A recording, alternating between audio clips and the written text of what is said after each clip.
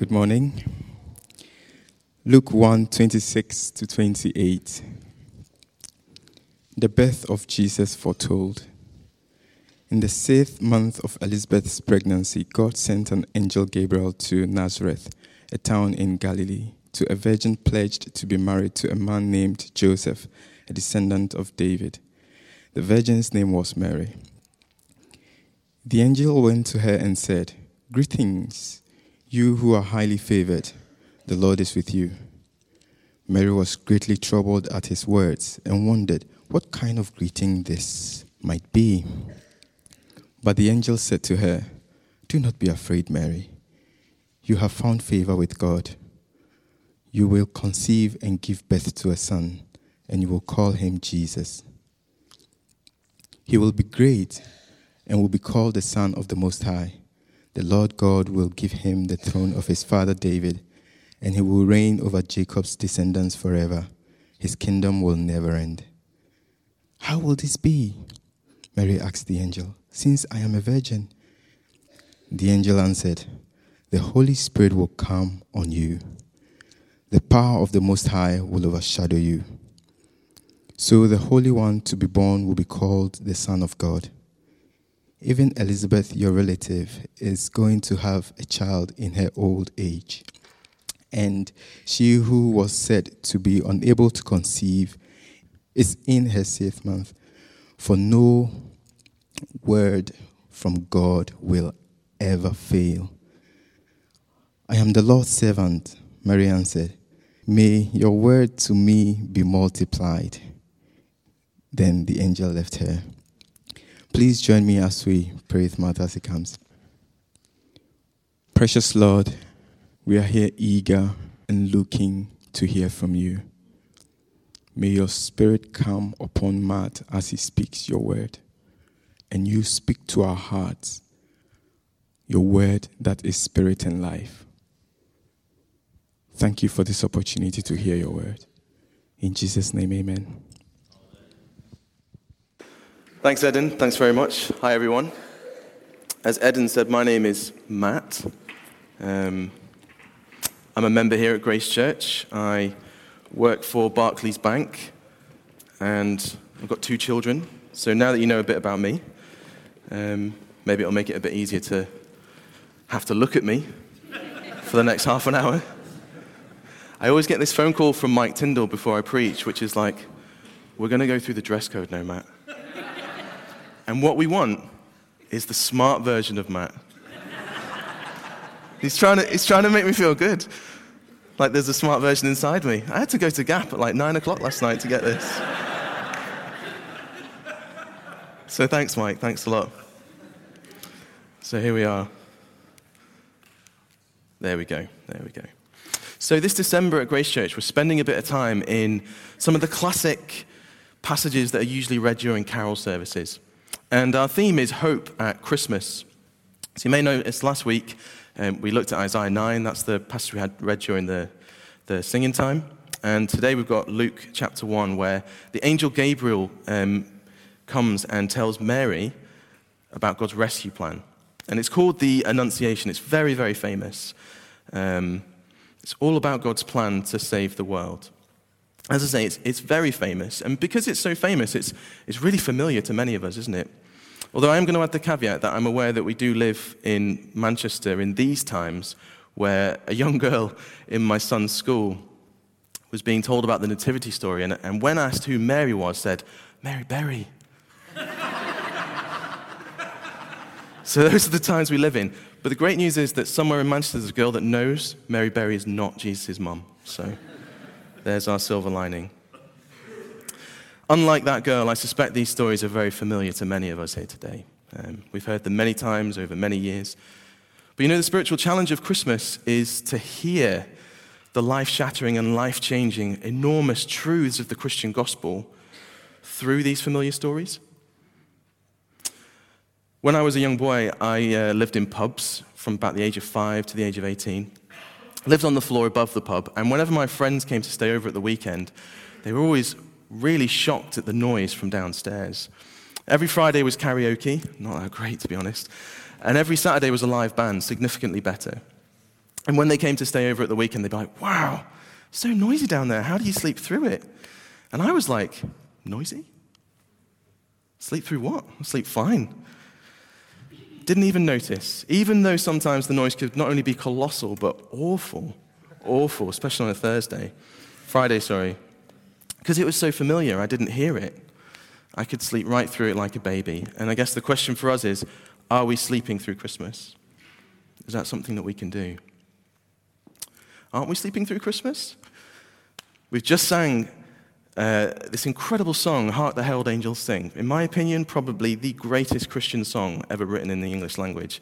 And we're all here sort of like, yeah, we're going through this. We're feeling mellow. It's good. We've just heard this incredible passage. Because if we got our heads around this truth, our heads would be exploding right now, wouldn't they? You know, guys, there's an angel in this passage. An angel. That's massively problematic for 2016 Manchester, isn't it? But for many of us, it's so familiar, it just goes by. So what we want to be thinking as we go through this is, can we hear the message of Christmas today? Can we hear what Christmas is saying to us? So what is the message of Christmas? We've got the slide there. And the messenger, this angel, Gabriel, speaks to Mary, and he speaks 3 times, and Mary responds 3 times. What does he tell her? Well, we know the answer. She's going to have a baby, but this is no ordinary child. Did you notice in the passage that twice God is called the Most High, and that this child will be the Son of the Most High? And we all know in royal circles that the Son inherits the name of his Father. So the message is this: the Most High has become the Most Low. The Most High has become the Most Low. The message is that the unapproachable became somebody that you could hug. The invulnerable became somebody who was radically vulnerable.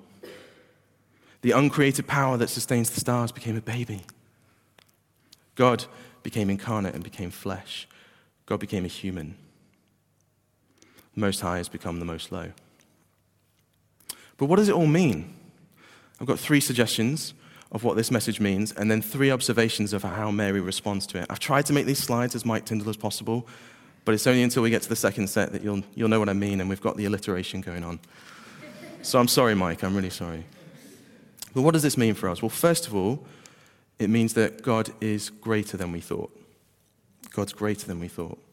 See, most people disagree about who God is, or even if he's there, but of those that believe that God is there, there is a general consensus that he's far too great to become one of us, to become a single, weak, unique human being.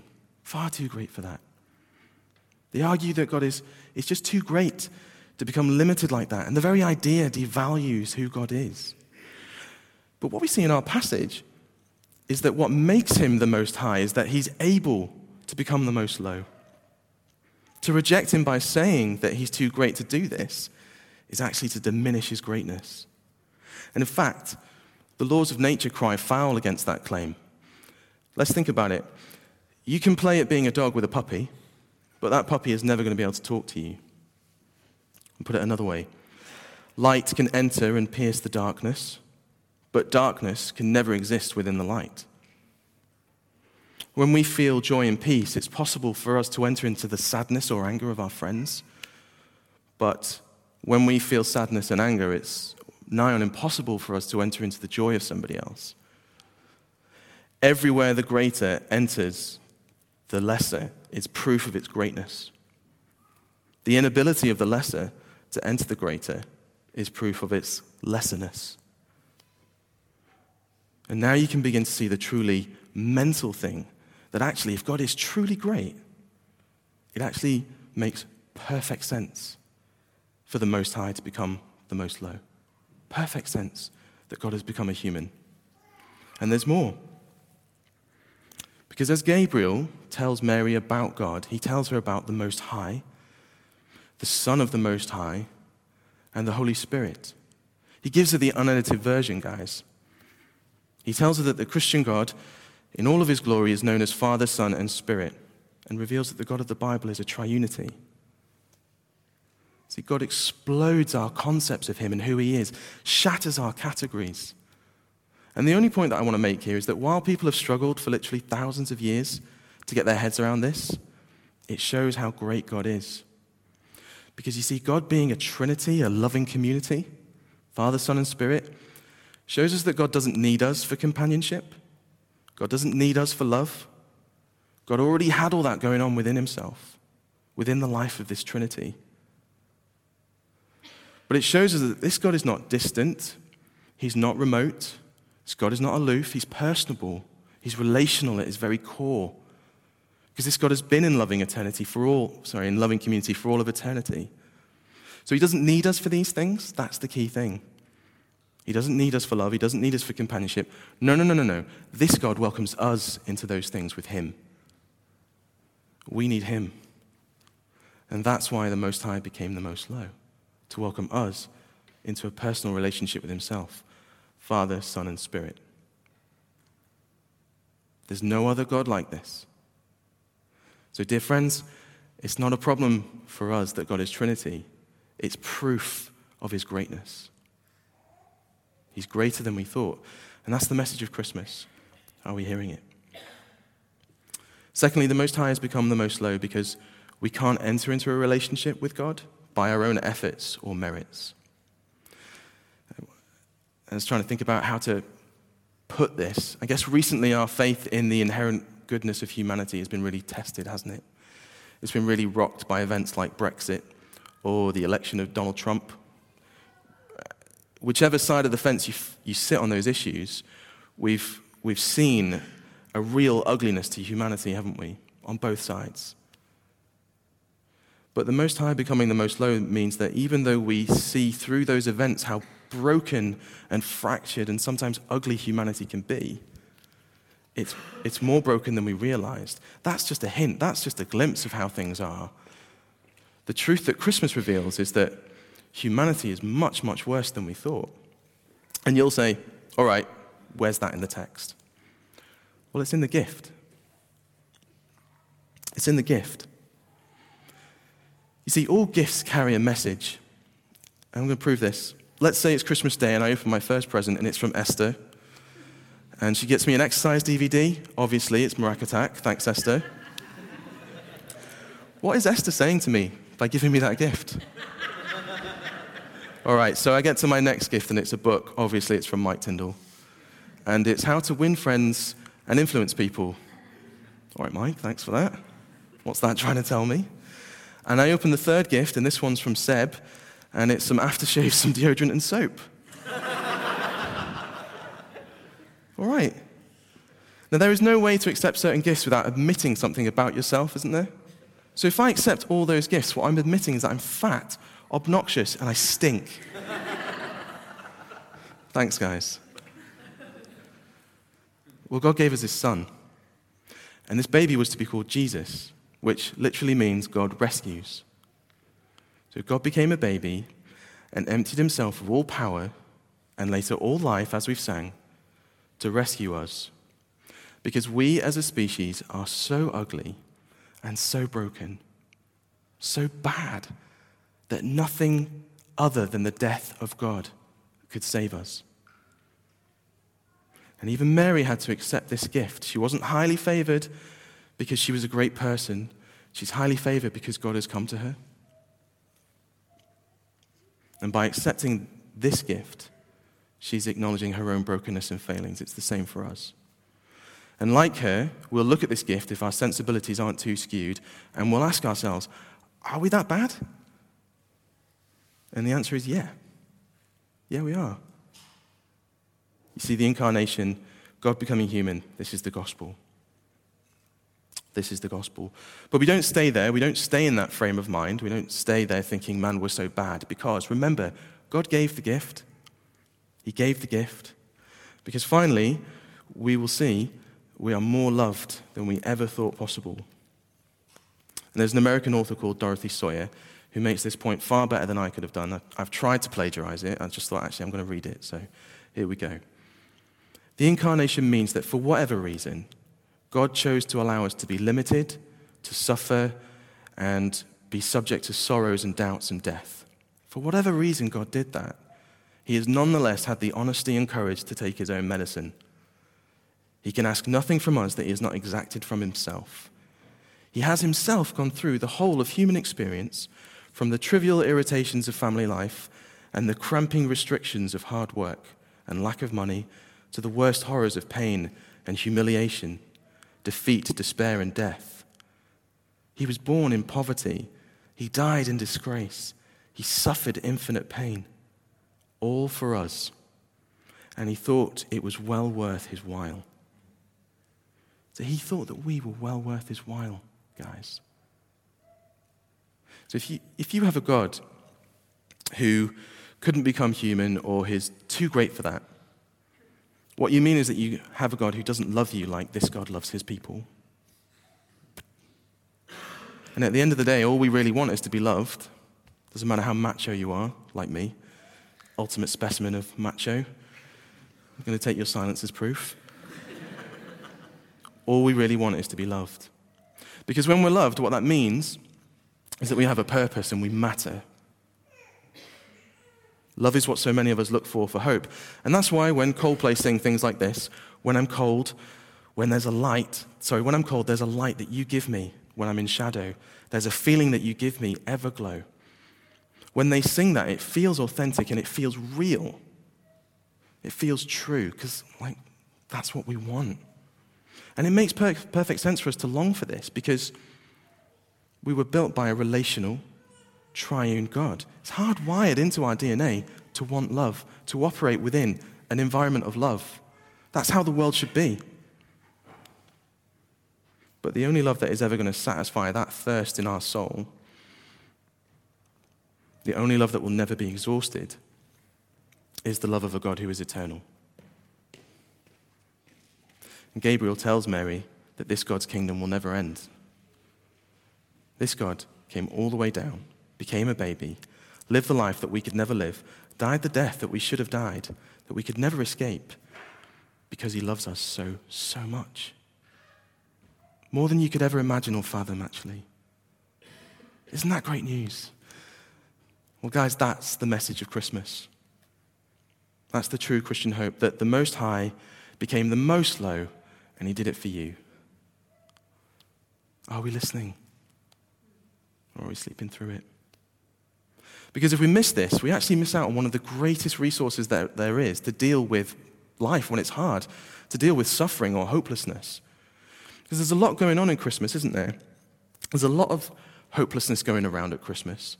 Christmas is supposed to be the season of joy. It's supposed to be a time of hope. But for a lot of people, it's really difficult. It's really painful. It's a reminder of painful memories. It's a reminder of dashed hopes. It's a reminder of absent loved ones. How are we supposed to deal with those things?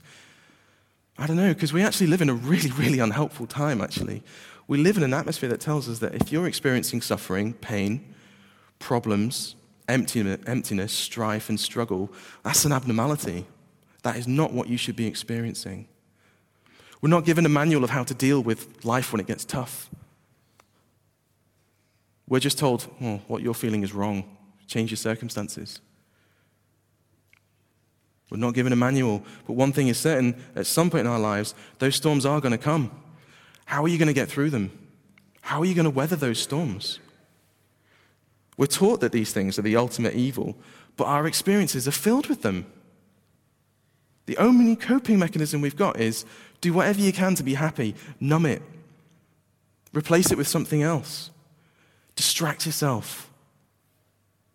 Well, how's that working out for you guys? How's that working out for people that you know? You know, the other thing about growing up in a pub is that you see people whose lives are just completely broken because they turn up at 11 o'clock desperate for the next drink. Yeah, it's not working out. That's my observation. My observation is that the results are dire. We're not happy. They're not happy. We're all left alone when we get home, aren't we? We're not free, we're miserable, we're empty, sorry. And when we try and paper over this hopelessness, when we get home, we're all left in the same place. We get home, we lie in bed, we're left alone with ourselves, and the only voice we can hear is our own, and that's when we know it's not worked. because we're not satisfied and we don't feel the peace that we think that we should feel, and we don't have the joy that we're told we have a right to receive. It's not working. And running away doesn't deal with the pain. I know that from growing up in the pub and seeing people like that. I know it from my own grief. But answers don't help with grief either, you know. I know why my dad died. It didn't help. I know technically what happened. It didn't help. What does help with that feeling of just crushing oppression and sadness that you can't get away from? The only thing that helped me was just knowing that I wasn't alone, actually. There's no easy answers to pain. It doesn't go like that. But knowing that I wasn't alone when the ground had fallen from under my feet helped. Presence helps with pain. And in the midst of struggles, we don't need to know why. We just need presence. So when your life isn't going as you planned and your job is destroying you, when your family is disappointing you or your health is draining you or your grief overwhelms you, only a God with wounds, only a God who became flesh is there with you. Only an incarnate God suffers. Only an incarnate God still bears the scars today. He hasn't forgotten. So only in Christianity does God enter our suffering. And in fact, he so loves you that he wants to be enmeshed in your suffering. He's not watching and saying, hey, I'm here if you need a hug. He's there. He's in it. He's with you. He's walked that road himself. That's the Christian God. And the Christian message doesn't promise you that if you're going through suffering and pain, it's going to stop as soon as you start believing in Jesus. It doesn't promise you that. But it does promise you won't ever be alone in the middle of it. Ever. And I know some of you guys are really struggling. I know some of you are. I know some of you are in some tough situations. It might not stop, but you'll never be alone. You'll never be alone. See, the Most High became the Most Low. God becoming human, the incarnation, that's the gospel. That's the Christian hope. He's greater than you think. You're worse than you think. But you're more loved than you could ever imagine. That's what the angel came to tell Mary. And if we're going to respond to this message, we actually need to do what she did, do what Mary did, and we'll see that she goes through 3 stages. And this is my Mike Tyndall moment, so I hope you're all with me on this. Sobriety, sincerity, and submission. 3 S's. This is what she goes through. So let's go through the first one, sobriety. Can you have a look at verse 28 with me? It's back on that first page. The angel went to Mary and said, "Greetings, you who are highly favored. The Lord is with you." But Mary was greatly troubled at his words and wondered what kind of greeting this might be. I don't know why she's greatly troubled. I don't know how many greetings angels have got, why this particular one greatly troubled her. It's almost kind of funny, isn't it, to read it like that. The word for greatly troubled and wondered is literally, and I'm going to try and pronounce this, logisdemai, and it literally means to account or to reckon or to think. So you might choose to translate verse 29 like this. Mary reckoned and weighed up the different possible reasons for what had just happened. So in other words, Mary began to think. She wondered, how do I begin to account for what I've just seen? Is this real? Is it a dream? And just briefly, I just want to touch on this. It's important to see. Many people think that the only way that you can go along with this kind of thing is to turn off your brain. Okay, angels, right, turn it off. There we go. Now I can enjoy myself again. And even people in the church sometimes behave as if the only way to have a spiritual experience or an experience of the divine is to turn off the rationality, turn off the analysis, and turn on the mysticism and the feelings. But that's not actually what we see with Mary. She's not primitive. She reacts just like you or I would. She doesn't turn off her brain to experience God. Rather, she approaches the experience soberly. What's going on? She thinks it through. And now you might be thinking, okay, I can buy into the fact that she thinks. All right. But at the end of the day, she lived in an age and a historical climate where these kind of people could believe in this kind of thing, could believe in an immaculate conception, the incarnation, much more easily. Really? Did they? Is that so? Well, let's press into that. You've got the Greco-Roman climate, okay, where the teaching that God would become flesh was absolutely antithetical and contradictory to the very core of their worldview. They believed that the material world was intrinsically dirty. Why in the world would the gods get involved with it? It wasn't just dirty, it was evil. The idea that the divine would become human was just completely stupid. They just think you were an idiot. So that doesn't work out. What about Eastern philosophy or cultures? Well, their understanding was that the material world was an illusion, with negative connotations. So the idea that it was actually trying to deceive you. So rather, the divine was trying to call us away from the delusion, away from the material to the spiritual. It certainly wouldn't think that the divine would enter the material to try and fix it. So again, the incarnation is just complete gibberish to that kind of context. So let's go to Mary's context, Judaism. Okay, and actually Judaism, of all the contexts, would find this the most problematic because they've got the highest view of God. God is the transcendent creator of everything. His name couldn't even be written down or spoken. Yeah, they've got such a high view of God. So the idea that he would become flesh is not just stupid, it's offensive. Okay? It's offensive. So go with me here. There is no place in history that you can point to say that this was a cultural trend of thought where one thing leads to another and all of a sudden, boom, you've got the incarnation. It doesn't work like that. There's no culture like that. There is no stage of development. This doesn't make sense anywhere you look. This teaching is not the product of a culture, East or West. They would have found it just as difficult. They probably found it more difficult than we would have found it. They couldn't believe it, just like we find it difficult to believe it. So that's why Mary isn't like, oh, wow, an angel. Let me turn off my brain. That's why she's afraid, because this doesn't make sense. It goes against everything that she believes, everything that she's ever known. That's why she has to think about it. So don't say that they had a more amenable culture. There was no such culture. Don't behind that and miss the life-shattering, life-changing, enormous truths of the Christian gospel. It's just too easy, and with all due respect, it's intellectually lazy to do that. Just to say, I can't believe like they could. Mary couldn't believe it either, but she looked and she thought about it. She did that soberly.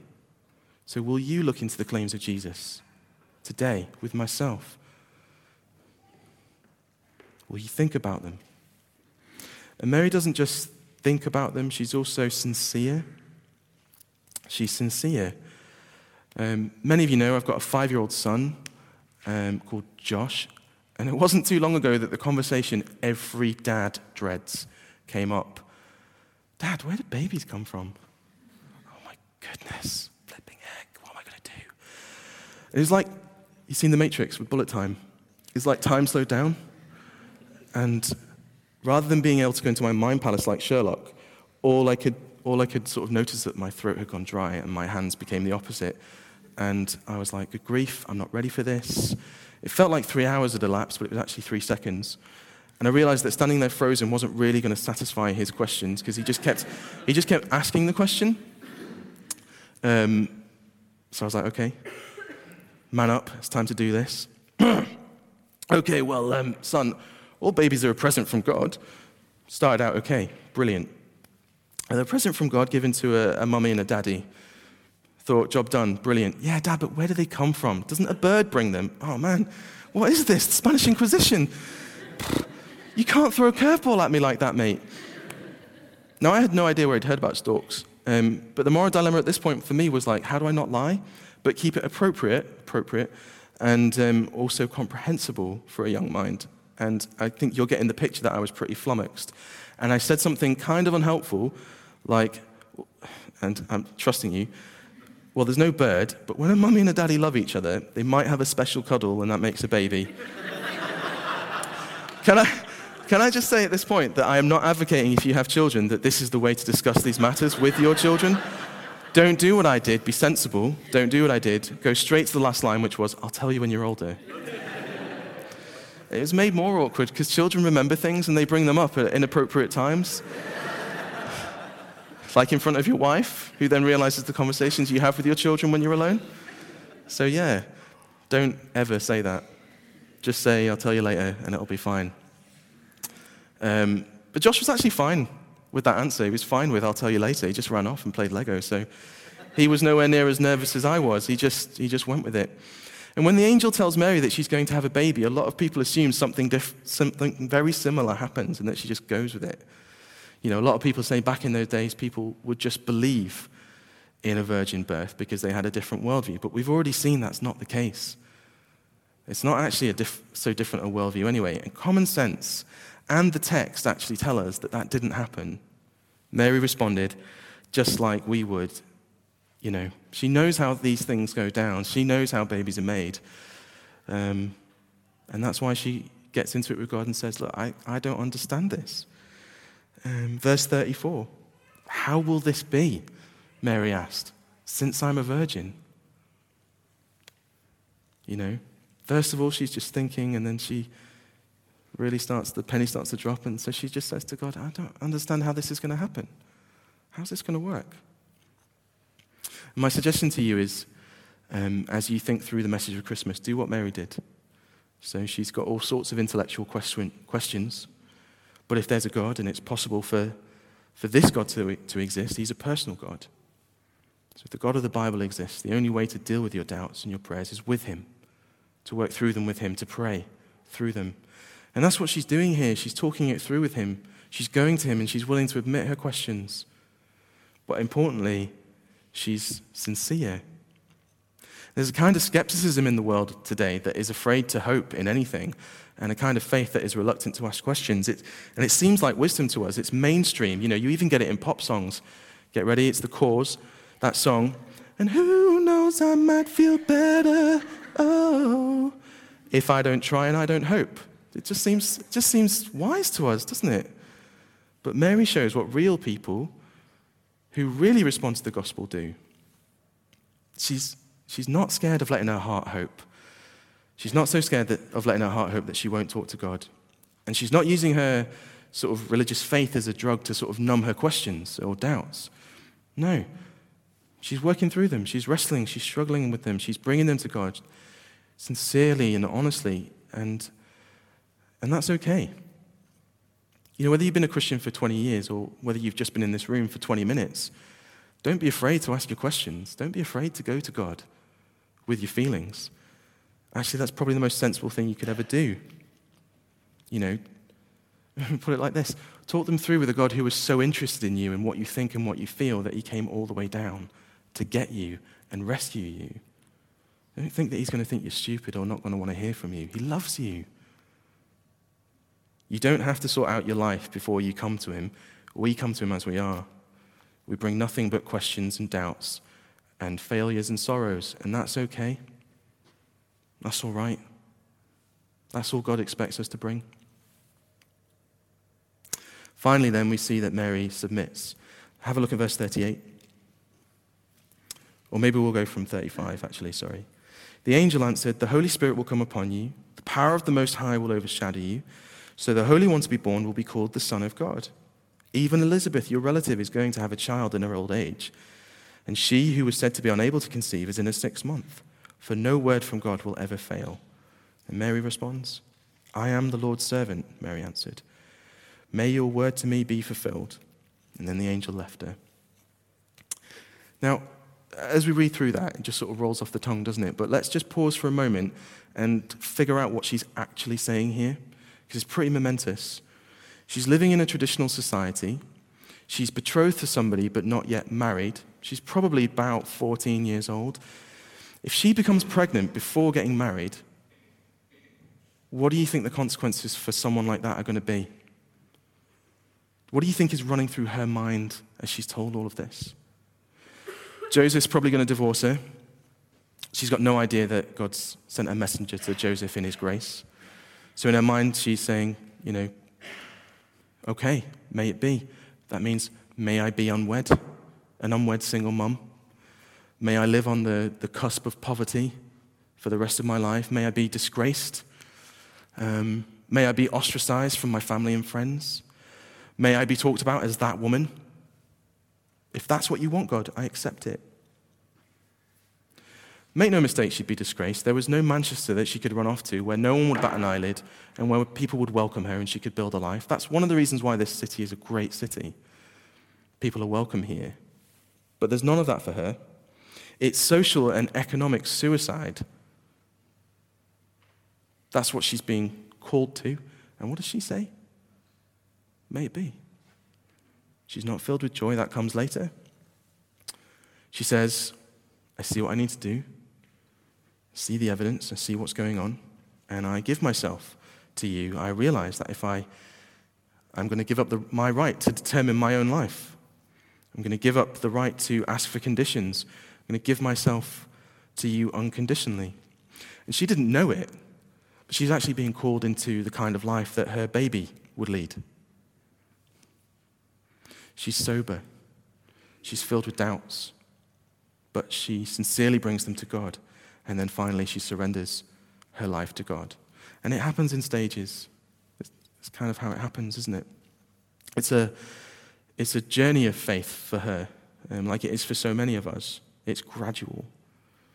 And like I say, the joy comes later. It's not till she meets up with her relative Elizabeth, who confirms some of these things, that she sort of explodes into joy. She's been mulling these things over with Elizabeth in community, and then the penny drops, and all of a sudden she's able to hold in her mind everything that she might lose, but everything that she might gain, and she decides that, she's going to treasure God. But that isn't an instantaneous thing, and if you're here as a Christian and you think that you should be feeling like that all of the time, it's not normal. You've got to go through it. You've got to work through it. It takes time. That's why it's a journey. That's why we're asked to follow Jesus. It's not press the button, done, you've changed, see you later. We work it out as our life goes on. It's not a one-time deal. This is the pattern of discipleship.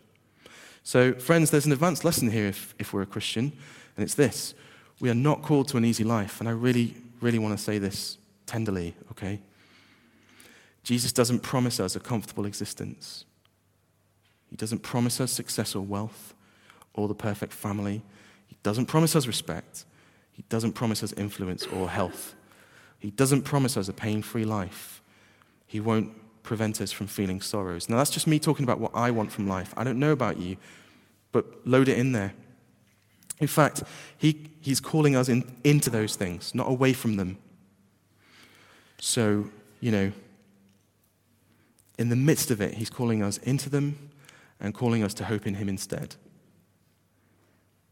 In the midst of life, know that you're rich because you've been given the greatest gift of all, the Son of God. Jesus is brutally honest. He tells us elsewhere in the New Testament, dear friends, don't be surprised at the fiery trials that you're going through, as though something strange were happening to you. Instead, be very glad, inasmuch that you participate in the sufferings of Christ, so that you may be overjoyed when his glory is revealed. See, the letters of the New Testament tell us that this is normal. This is what we should expect. So Jesus is calling us to the margins and the front line. He's calling us to the places of pain and discomfort, not comfort. So think about your struggles. Think about all of your doubts and your feelings and sincerely take them to him. And here's the key lesson for us. As you do that, you've got to let him be God. Treasure him. Yes, wrestle. Yes, cry out.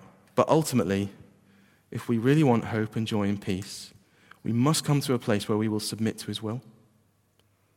And as you go through the pain, you'll find a sweetness on the other side that can even make you say, I'm glad that I went through it. It was awful, but I'm glad. Why does God do this? I mean, and do you think that this is an accident, how God broke into the world? You think that this is an accident, how he chose to come into the world? Let's just think about it. Mary was poor, she was young, she was a woman, she was not a man, she's an unwed mother, potentially. In almost every conceivable way, she is the person on the wrong side of the tracks as that world or climate would understand her. Okay?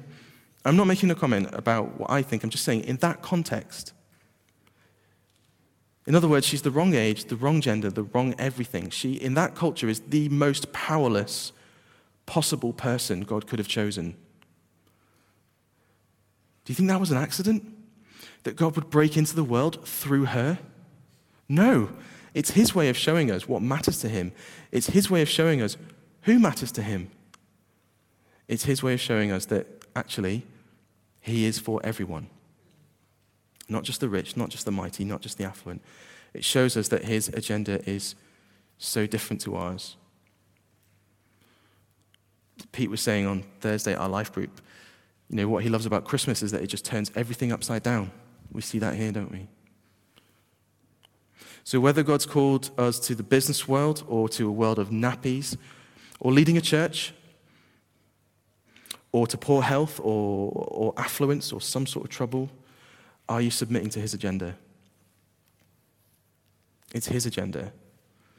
His agenda is so different to ours, it turns it upside down. But like Mary, we've got to think about it, sincerely ask our questions in prayer, but then get to a place where we can submit. It doesn't mean that we don't pray for relief. Of course we do. But don't wish your life away. This is the key thing I want to say. Don't wish your life away. Where you are right now is where God has called you to be. This is your opportunity right now to bring glory to him in the way that you go through these things. And I know a lot of us, we're at this age, late 20s, early 30s, life, we're just figuring out what's happening. We're just figuring out that we did not know anything for the first 29 years of our life. And it's hard, because it's breaking down who we are, and we don't even know what to make sense of anymore. It's so hard. Don't waste that time. Don't waste it. That's where God's called you to be. So will you serve him there, even if it means that you go through a storm? And for those of you who are looking into the Christian faith, those of you who are seeking, will you let your heart hope? And will you look into these things?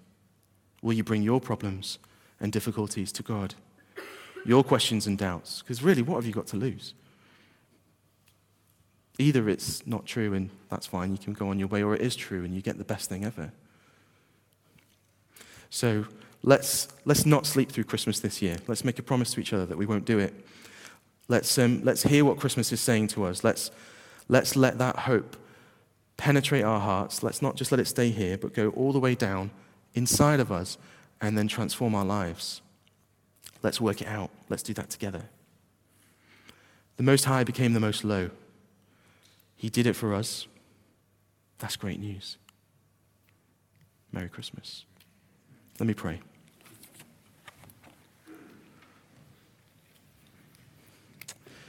Heavenly Father, we thank you so much for giving us your Son, Jesus.